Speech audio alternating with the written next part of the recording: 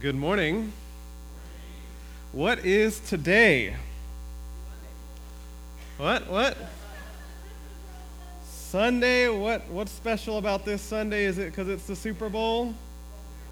No, it's not because it's Super Bowl Sunday. It's because it's Lord's Supper Sunday. That's why it's special. That's right. All right, welcome. I am very excited, far more excited about Lord's Supper than the Super Bowl, though I'm excited about the Super Bowl too. And not so much because of the game, but because I get to hang out with you guys. And any reason to hang out with you guys is always a good time. So we're in 1 Timothy 2, 11 through 15. It will probably be on the screen. It was also in your bulletin if you don't have it. A few things before we launch into it. What begins this week Wednesday? Lent. Lent begins this week Wednesday in preparation for Easter. Now, you're like, wait a second, why is he talking about Lent? Did we come to the right church? Is this the Baptist church? Or yes, it is the Baptist church. And Lent, although Catholics are the main ones who do it and practice it, they don't have the monopoly on it, all right? At its root, Lent is really just a preparation, preparing our hearts in some way, shape, or form for Easter. And so I'm not saying you have to go down to Christ the King over here and get ash on your head or anything like that. I'm not saying that in the few weeks to come. I am saying, hey, it may be good to prepare our hearts for Easter. Amen? Prepare our hearts coming March for the most important day of the Christian year, where we commemorate the resurrection of our Lord Jesus Christ, the forgiveness of our sins, and his conquering of death. So, however the Lord leads you, there's all sorts of good resources. You can look up a book called Lenten Lights by Noel Piper and many others. They've done some great things to help you prepare your heart and your family for Easter coming up this Wednesday. All right, this passage before us, let's jump into it. It is, not only is it controversial because of what it says and the implications in our day and age, it is also extremely difficult to translate, particularly verse 15. The commentators are all over the board, not so much in 11 through 14, but verse 15 as to what it means and how it should be translated. Yet she will be saved through childbearing, yet that being the woman or women, if they continue in faith and love and holiness with self-control. Many struggle with that passage. It's highly debated, and the overall passage is controversial. One of the main reasons is because in our modern, developed, Western culture, we kick against any form of authority in our life, even, or much more, rather, those that would make a distinction between male and female gender roles. We call this egalitarianism. That's a fancy word, so you can go home and sound very smart. Egalitarianism. This mindset that there is no distinction between male, female genders, that they're all 100% equal and interchangeable, has definitely trickled into the church. And it was actually trickling 2,000 years ago into the church at Ephesus. And so if you remember, I want to catch you up to speed because if this is your first time with us, we've been walking through the book of 1 Timothy. Timothy is not a book, it's actually a letter written from Paul to Timothy to deal with some issues that had arisen in the church at Ephesus. Now, just to catch you up to speed on Ephesus is a major player in the region, all right? You know the book of Ephesians, right? That is written to the church at Ephesus, and it's a wonderful, majestic book. And some years later, Paul says in Acts 20, he predicts that false teachers will arise from within the church and will tear the church apart, not sparing the flock, wolves in sheep's clothing, and that's exactly what happened. And so Paul leaves his number one protege, his sidekick, his child in the faith, Timothy, at Ephesus to set things in order. And he writes to address a number of false teachings. Paul spent all of chapter 1 and the first portion of chapter 2 addressing men in the congregation. And he's going to return to address the men in chapter 3. So before I even launch into talking about women and their role in the church, please know you're not getting picked on. Paul spent a whole chapter, and we can say many more chapters in the scriptures dealing with men. Amen, men? Amen, all right? You guys get it all the time, right? So, and for good reason. We'll talk about that this week too. But in our passage this week and last week, Paul turns his attention to the women in the church. Last week, we addressed the issue of modesty, all right? Modesty. You can check out that sermon online if you missed it. Paul dealt with flamboyant clothing and things of this nature during times of worship that were distraction. Today, we will discuss the issue of the women's role in the life of the church. Or put it another way, does the Bible permit women to be elders or pastors? If not, what can they do? Or why not? So this is actually pretty controversial. One of the reasons is, or one of the things is this sets us apart in our church and many other churches, not just Baptist churches, but many others, who still hold that women cannot be pastors. And there are many, many, many other churches that have fallen on this, and we would say departed from the scriptural teaching concerning women's role in the pastorate, and they have actually allowed that. So you can go to any number of churches down the street, around the block, in other areas of our island, and you will find pastor female so-and-so.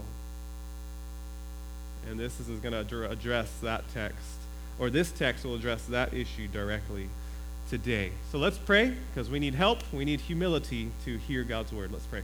Heavenly Father, I pray that we come before your word today not as 21st century critiques or judges as to what we think your word ought to say, but may we come under your word.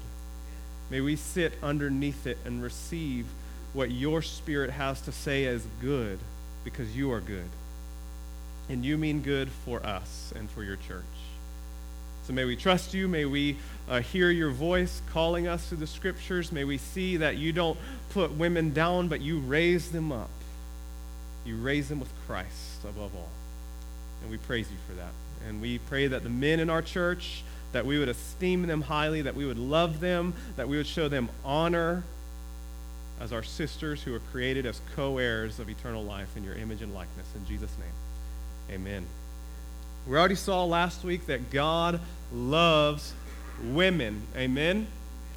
Okay, God loves his daughters in the kingdom, such that in 1 Peter chapter 3, he tells the men, if you are unkind with your wife, you do not live with them in an understanding way, God even threatens, Almighty God says, I will not hear your prayers, men.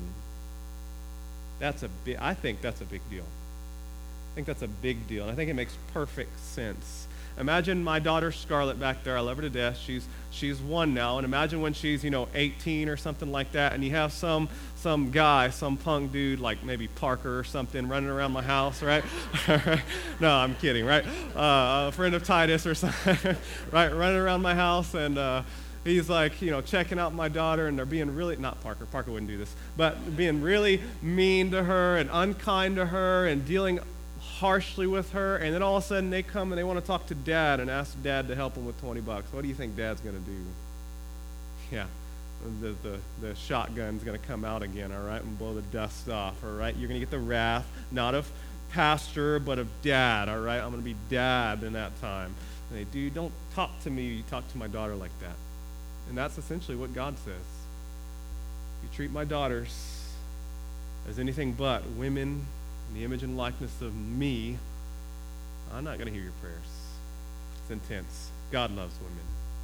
So don't hear anything but that come out this morning, I hope. Here's the big idea. God's good design includes women learning with the church, but not leading it. So God's good design includes women learning with, don't miss that, with the church, not leading it, however. And I'll unpack that more for you. Our Baptist faith and messages, our articles of faith, crystallize it like this in section 4. Section 4, it's the church. And I quote, while both men and women are gifted for service in the church, the office of pastor is limited to men as qualified by Scripture.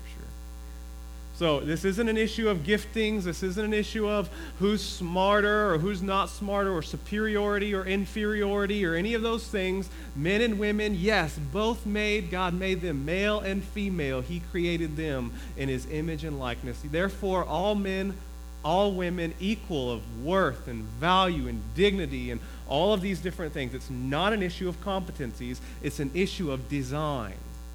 It's an issue of design. Did God have a design in creation? We would look at Scripture and say, yes. And I hope that becomes clear this morning. And so I also hope that you don't walk out of here saying, man, they believe this because they're Baptists. No. We believe this because this is the clear testimony of Scripture. And we are a people who are defined by sola scriptura. The Scriptures alone are our standards of faith and practice. So let's see the scriptural basis regarding this. Verse 11, the command, let a woman learn quietly with all submissiveness. Let a woman learn quietly with all submissiveness. There's a command and there's a qualifier. What's the command? Let a woman learn. Now, it doesn't sound like a command. It actually sounds like a suggestion in our English translations, but they kind of obscure the underlying construction. It actually carries the force of a command, such that you could translate it, I command the women to learn with quietness and all submission. So let's not bypass. Our minds want to go to quiet with all submissiveness, but let's not bypass the first statement, let a woman learn. You say, wow, I'm just missing it, Pastor Randy. I'm not seeing the significance of that. Here's the significance of it, all right? To say, let a woman learn to our 21st century minds is totally taken for granted. Why is it taken for granted? Because it misses the fact that throughout most world history, and even today in many countries, it is not a priority to let women learn anything. To let women go to schools, to teach them distinctively, to encourage them to absorb all these information. It never has been in the history of the world. So for Paul to write this in his day and age, and in ours, but less in ours, more in his, let a woman learn, is huge. He's not oppressing women. He is lifting them up. You know, women could not, in his day and age, even be witnesses in a court of law. They were considered uneducated, given to myths and things of this nature. And yet here he is saying, let them learn. Don't withhold them. Don't kick them out of the congregation. Don't treat them as separate second-class citizens. Let them learn. Galatians 3:28, Paul says, there's neither Jew nor Greek, there's neither slave nor free, there's no male and female, for you are all one in Christ Jesus. Now, I'm aware that those who disagree with me on this will point to that verse right there and say, yeah, that's why women can be pastors. And I'll say, no. The context is women are co-equal, co-heirs, co-inheritors of the grace of God in salvation. There is no difference whether you're Jew, Greek, male, female, rich, poor, young, old, doesn't matter. All peoples are invited to salvation in Christ. There's no distinction in that regard. So don't miss, let a woman learn is huge. You are invited, ladies, our sisters in Christ. We invite you here with us. Learn, and learn as much as you can. And I hope that by the end of it, you'll see why it's very important. But then he gives a qualifier. Not just let a woman learn, but let her learn with quietness and all submission, or quietly with all submissiveness. Now, this is not absolute silence. Some of your translations may say, let a woman learn in silence with all submissiveness. That word silence carries with it the connotation of don't say anything. And so some in the history of the church have, I would say, incorrectly interpret this to say, women, as soon as you walk in the doors, do not say a word. You're not to say anything. you can't read the Bible, you can't pray, you can't do anything. I would say that is a misinterpretation of this verse. It's not meaning absolute silence. Amen, women? Amen. That's right. Right? Amen. Right? It's not meaning absolute silence. What it means is a state or disposition of not quarreling. A state or disposition of not attempting to take that which is not her own. How do I know that? Because verse 2 of the same chapter says this. First of all, then, our prayers and all these things be made for all people. And then he says, verse 2, for kings and all who are in high positions. Why? So that we may lead a peaceful and quiet life. You get that? A peaceful and quiet. That's the same word, same Greek word that we just had in our verse. Quiet life. Now, Paul there is not telling Christians to live the life of a mime. Right? Well, I'm bad at this, okay? Right? Paul's not saying, I'm not a mime, all right? I'm not a mime, I'm a pastor, right? I'm not saying, and Paul's not saying that we should live that life like that, okay? It's not what we do. It's a serenity that is present in our dispositions, that we are not a quarrelsome people. We're not trying to constantly usurp the throne or the government. We are a quiet people, and that's the same exact word Paul uses for women. So that's the qualifier. A woman is to learn in quietness or quietly with all submission. Now again, Paul's addressing an issue at the church in Ephesus. The women would not enter the church quietly, right? They entered with flamboyant dress. Long before they said a word, their dress preceded them, and everybody saw the message. Wow. And likely these women were, in fact, challenging the God-appointed authority in the church. And so Paul says, yes, you may learn, and it must be in quietness with all submission. And then he gives two prohibitions along the same line. Two prohibitions in verse 12.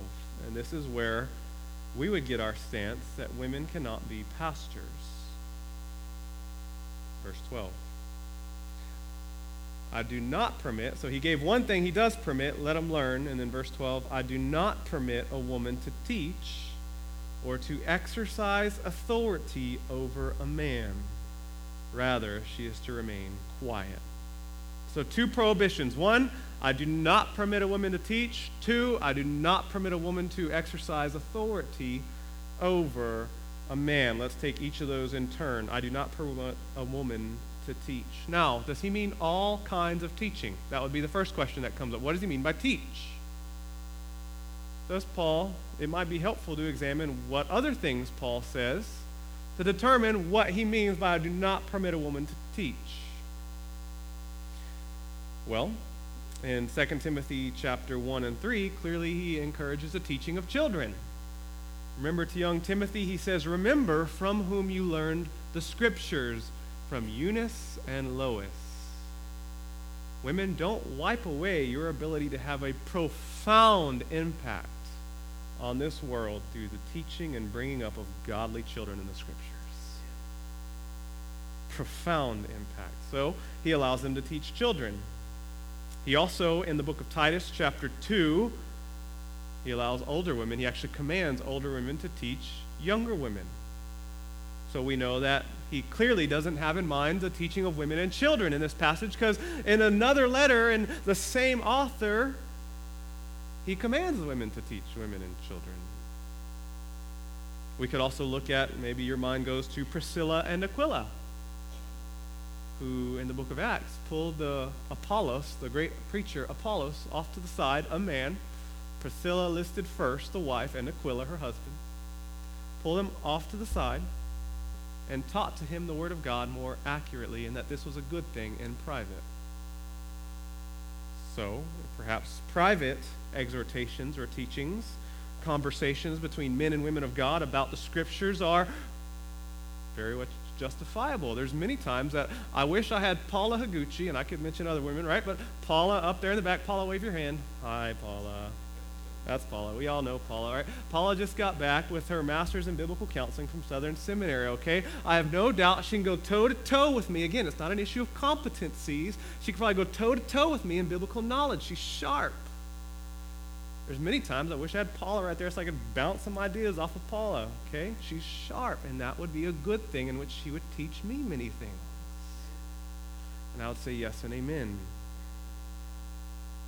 And many of you other ladies, I'm not saying you guys couldn't teach me anything. So the idea of private exhortation clearly is not in view. Or what about the Great Commission? More positively stated, go therefore and make disciples of all nations, baptizing them in the name of the Father, the Son, and the Holy Spirit. And here it is, teaching them to observe all things whatsoever I have commanded you. Is that only for men? No, we would say no. We would say the Great Commission is for our men and women, our sisters in Christ. You fulfill the Great Commission. Teaching, which means women have to learn and they also have to teach. So what exactly then is he prohibiting here? What he's prohibiting is a type of teaching that somehow relates to the exercising of authority over men. So maybe let's turn our eyes to that and see if that helps us. I do not permit a woman to teach and to exercise authority over a man. Not all of exercising authority in my position is related to teaching, but that is the central function of what I do. Now, these two functions, the exercising of authority, along with teaching, are really what define the role of a pastor. It's what has me up here and you down there. Doesn't mean I'm better than you. Doesn't mean I'm smarter than you or more experienced than you. It means this is my particular role, and my role in the life of the church is to teach and oversee. This is actually clearly seen in 1 Timothy chapter 3. Go flip over there. It's like one page over or next paragraph down. 1 Timothy chapter 3. The saying is trustworthy. If anyone aspires to the office of overseer. Interesting. Does that say pastor? No. Says what? Overseer. It's the word underneath it where we get our English word for bishop from. It means an overseer. One of my jobs is oversight. Overseeing. This is also seen in 1 Timothy chapter 5, verse 17. Go there. Flip over there. It's one or two chapters over. 1 Timothy 5:17. It starts, let the elders, that would be another word for pastor, by the way, let the elders who, what's the next word? Rule. Let the elders who rule, or you could say govern or oversee, let the elders who rule well be considered worthy of double honor. So one of my functions as an office is designed in what? Exercising authority, governing, oversight.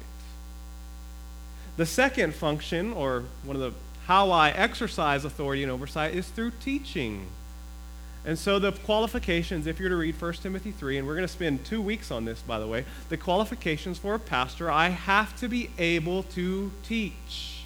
If I am a good guy, if I love Jesus, if I'm godly, if I walk on water, but if I can't teach, I can't be a pastor. I have to be able to teach because that is inherent in this role. So these two together, teaching and exercising authority, is what Paul is prohibiting. And so we could say it like this: what is prohibited to women is primarily the office of an elder or pastor, where these two things, teaching and exercising authority, come together. And this is prohibited to women in the life of the body. Does that make sense? By the way, it's not just prohibited to women, it is prohibited to men who don't meet the qualifications. You tracking with me? All right. Now, what are his reasons? Right? Because we can see that, and it's clear enough. It says, I do not permit a woman to teach or to exercise authority over a man, such as in the office of the elder. And it's no accident that this is chapter 2, and the very next verse is chapter 3, verse 1. And he's dealing with pastoral qualifications. I think that's exactly what Paul has in mind. And now he gets into his reasons. because we could say, and this is actually what's said today, that that's just a cultural thing, Pastor Randy. Don't you know Paul is writing to deal with this cultural situation in Ephesus, and that was a different day, and now this is 2016, almost 2,000 years later, and we're quite a bit different now. That was a cultural mandate. I mean, doesn't Romans chapter 16 say, greet one another with a holy kiss? Was anybody kissed this morning when he came in? Maybe a few of you, maybe some of you weren't, right? When you walked in, did we kiss you like, hey, right? No. We didn't do that, but it's a command. Why didn't we do that? Because it's a cultural command. So we would say, greet one another with a holy hug, all right? Hug, not handshake. Handshakes for the mainland, right? So when we have mainlanders, any mainlanders in here? If you're from the mainland, raise your hand, right? Okay, so when you first visit our church, it's very common to see, and this was me too, by the way, when I came, to see people from the mainland come and they go like this. And what do people here do? Brothers don't shake hands. Brothers got a hug, right? Right? So we go and we hug. Sorry for the reference, right? But that's what we do. We hug, and so we greet each other with a holy hug, so to speak. It's a cultural condition. Now, how do we know this is not a cultural condition either? How do we know? Paul gives his command, let a woman learn. He gives his 2 prohibitions, and he gives his 2 reasons. And those reasons are not rooted in culture.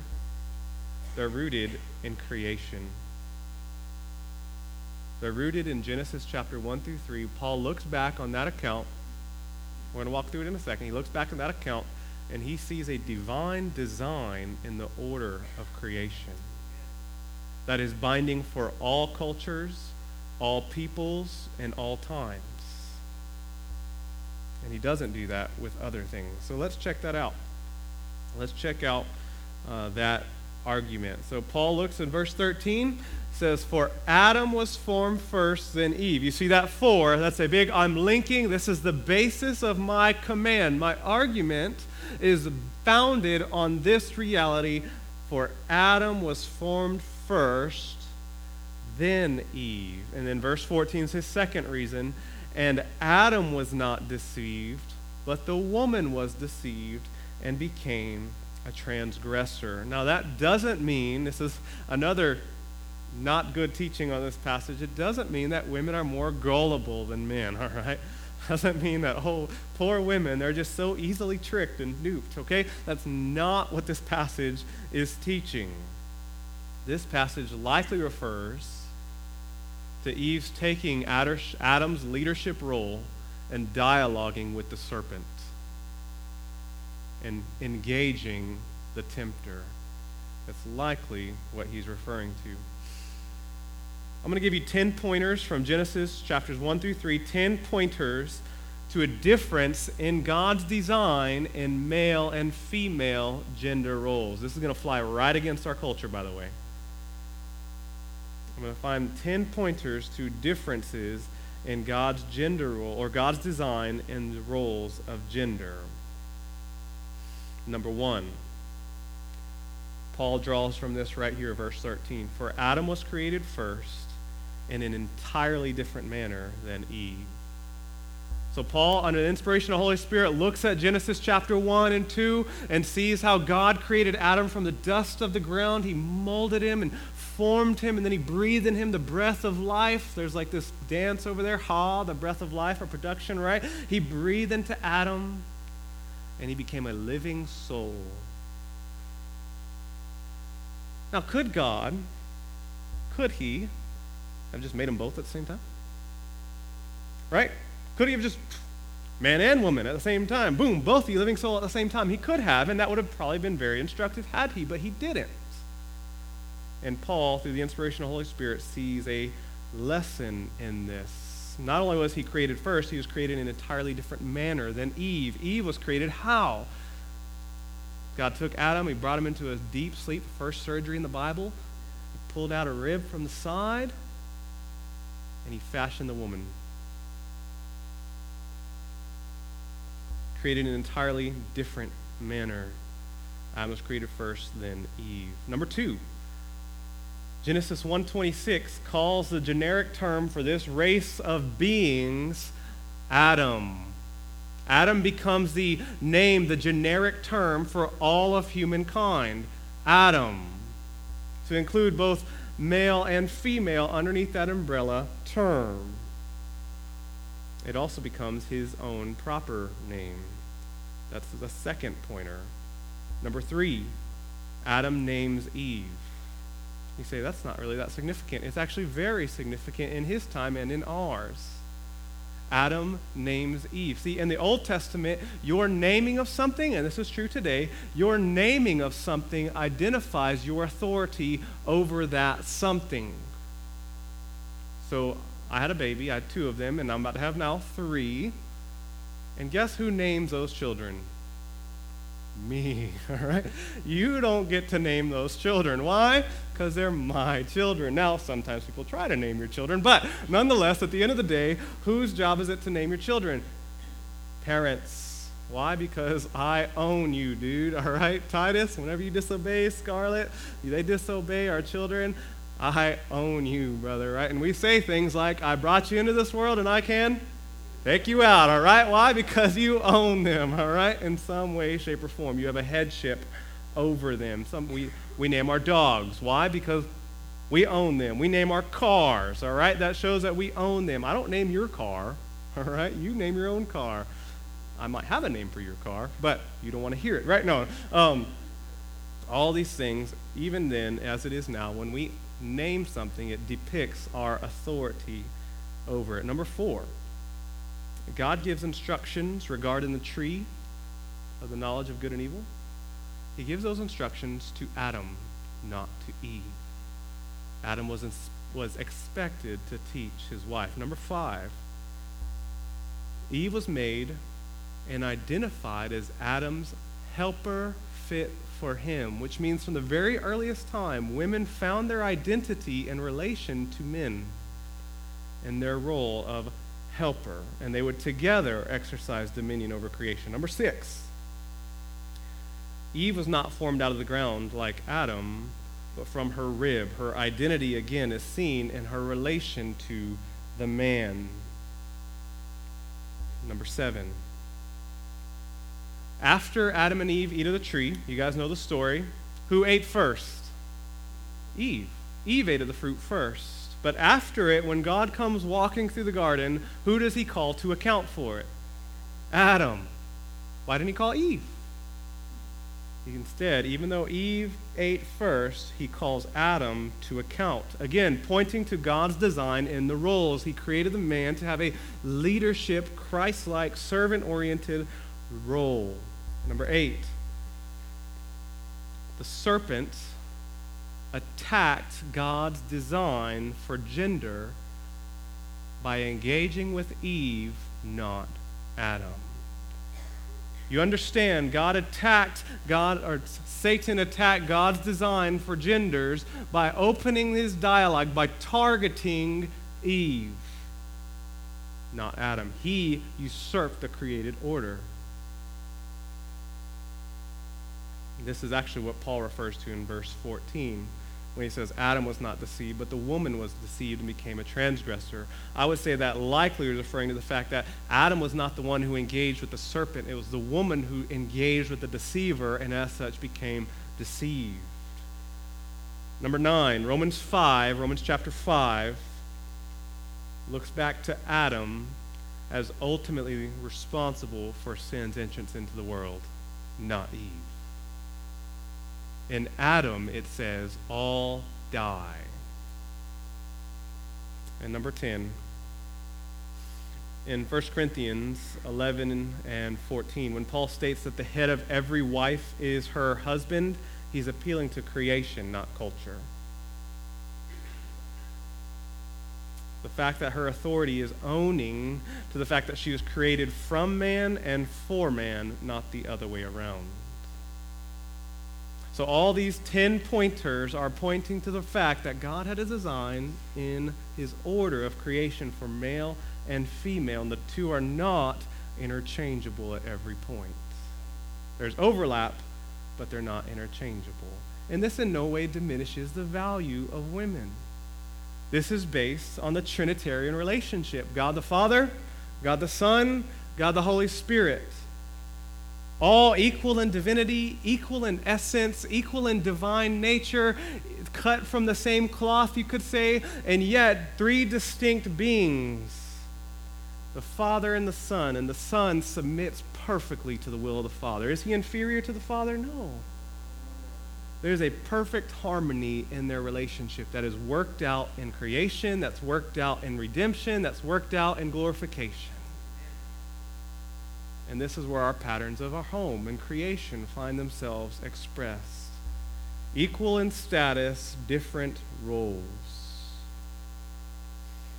This is also reflected in marriage, as seen in Genesis and Ephesians chapter 5. Husbands, love your wives as Christ loved the church. For the husband is the head of the wife, even as Christ is the head of the church. Wives, submit to your husbands as to the Lord. Right? This is reflected in Ephesians chapter 5.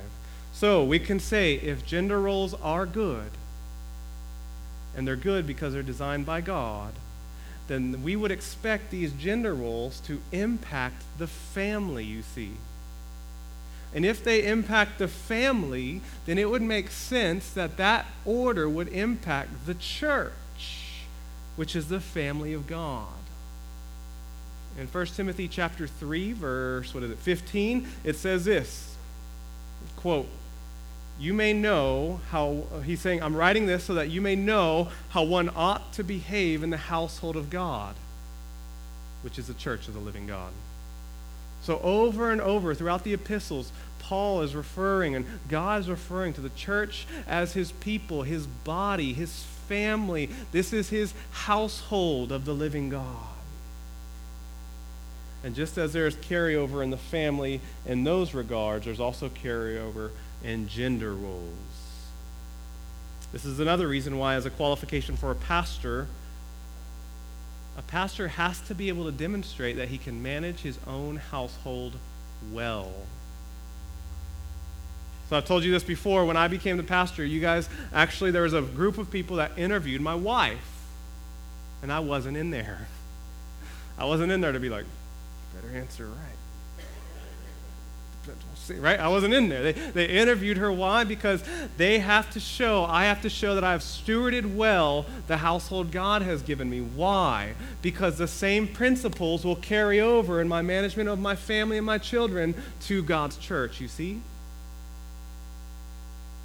And as do the gender roles. Quote, one pastor put it like this, the life of the church never overthrows, but rather enhances the life of the family based on God's design from creation. You tracking with me? You guys hanging in there? All right, I hope I didn't lose anybody. Let's get into some application. So we would say yes and amen. I do not permit a woman to teach or to exercise authority over a man. Rather, she's to remain quiet. So the question often comes, well, what can they do then? We'll get to that in a second. But before we get there, let me caution. When we abandon the teachings of Scripture, when we twist the teachings of Scripture, we do so at great cost, beloved. And that cost is not always seen in the initial departure. It's often seen as it goes out and out and out. This is exactly what we're seeing in the culture within evangelicalism today. It may first seem like there's no harm, but the flattening or denial of gender roles in the home and the church open wide the door for Satan's attacks to ruin and overthrow the church, just as in Genesis chapter 3. Do you realize the greatest threat to your marriage, if you're married, or if you hope to be married one day, the greatest threat to your marriage is not the homosexual agenda. The greatest threat to your marriage is not who's going to be president this year. The greatest threat to your marriage is not taxes or any sort of persecution that comes from out there. The greatest threat to your marriage will be this inherent desire from the fall in men and women to distort their gender roles. That will be the greatest threat to your marriage. It'll be from women who desire the position to rule in the household and do so through anger, manipulation, and many other sorts of wrong behavior. It'll also come from men who desire to exercise that authority in unchristlike, harsh ways, or from men who desire to just passively relegate all responsibility to my wife. Yeah, let her do it. Let her talk to the serpent. The greatest threat to your marriage one of them is the twisting of gender roles in the home. The same is true of the church. Once we deny the goodness of gender or say that they're all the same, that everything can do the same, this will inevitably, as it continues to track out, this will inevitably lead to the affirmation of so-called same-sex marriage in churches. This is true. It is already happening across our nation. You just track it. Why does that happen inevitably? Because the same arguments used to say that women can become pastors are the exact same arguments that are used to say it's okay for two men to marry each other now. And those arguments say, oh, that's just a cultural thing of the time. It's not binding today. It's just a cultural thing. And all the same-sex marriage argument within Christianity is doing is extrapolating that and saying, well, us too. It's just the same thing. That's a cultural thing of the day. And they point to the same passages. That's why this is extremely dangerous to do. So returning to the question in closing, how can we apply this? How can we apply this positively? Women, we need you to learn, and women, we need you to teach. We need, hear me from a man saying, we need you to learn, we need you to teach, and we even need you to lead in the church, just not in the sense of pastoral functions. So what can you do then? What can you do? Everything else. Everything else. Pray, lead music. I would say serve as deacons. We'll talk about that in a few weeks. And many, many more. You may say, how can we question if a woman is called by God to be a pastor? Right? You'll encounter this. How dare you question God's call on my life? How dare you? And we would say and respond graciously and gently, it may not be that God has not called you to ministry. He may have. He may have. You may have a divine calling on your life. However, I'd offer to you the possibility, and to any women serving in churches right now as pastors, the possibility that they have misread their call. See, all callings to pastoral ministry are subjective. In other words, you can't look at me and verify, yes, Pastor Randy heard a call from God or has some sort of divine call. You can't see that, but all callings, including Paul's, subjectively called, are tested objectively against the Scriptures. Such that we would say that the God who wrote 1 Timothy chapter 2 is not the God who would call a woman to pastoral ministry. Ministry, yes, but possibly not the pastorate. He will not give contradictory messages. So it may be that they misread their call. So what can they do? John Piper makes the following helpful point. What can you do, women? Are you being kept from ministry? Are you being oppressed? What can you do if you cannot pastor? 75% of the 7 billion people on this planet, 75% of them are women and children under the age of 15. For some more accurate numbers, that is 5.25 billion people that you can minister as freely as you want to. You can do whatever the Holy Spirit leads you to do. And many of them have been so abused and used by men as sex slaves and mistreated in other ways that it would be nearly impossible for a man like me to give them the good news of Jesus Christ. But you can make inroads where I cannot. 5.25 billion people on the planet that you can minister and teach till your heart is satisfied. Do whatever you want. We need you to do it. We need you to play a part in this great commission. And men, we need to make it a priority to teach them. We need the gospel explained and applied. So I ask you women, do you know it? Do you know the gospel? Are you learning, or are you giving yourself your time to temporal things, soap operas and social medias and games of, what is a game called with the cubes and the, I don't know, whatever it is, Candy Crush? What are you giving your time to? Are you learning the greatest truths in all of history? And I'm not saying it's wrong to play Candy Crush sometimes. Don't go there being condemned. What are you giving yourself to wholly? Is it to learning the Gospels? Is it to knowing Christ and proclaiming him? And as we enter the Lord's Supper, may we enter it as men and women who sit together at the Lord's table as co-inheritors of eternal life. Let's pray. Father, we thank you for your word, that you have not left us without a guide or without instruction. May we hear it, may we receive it, and may we respond in nothing but submission and praise for your good design.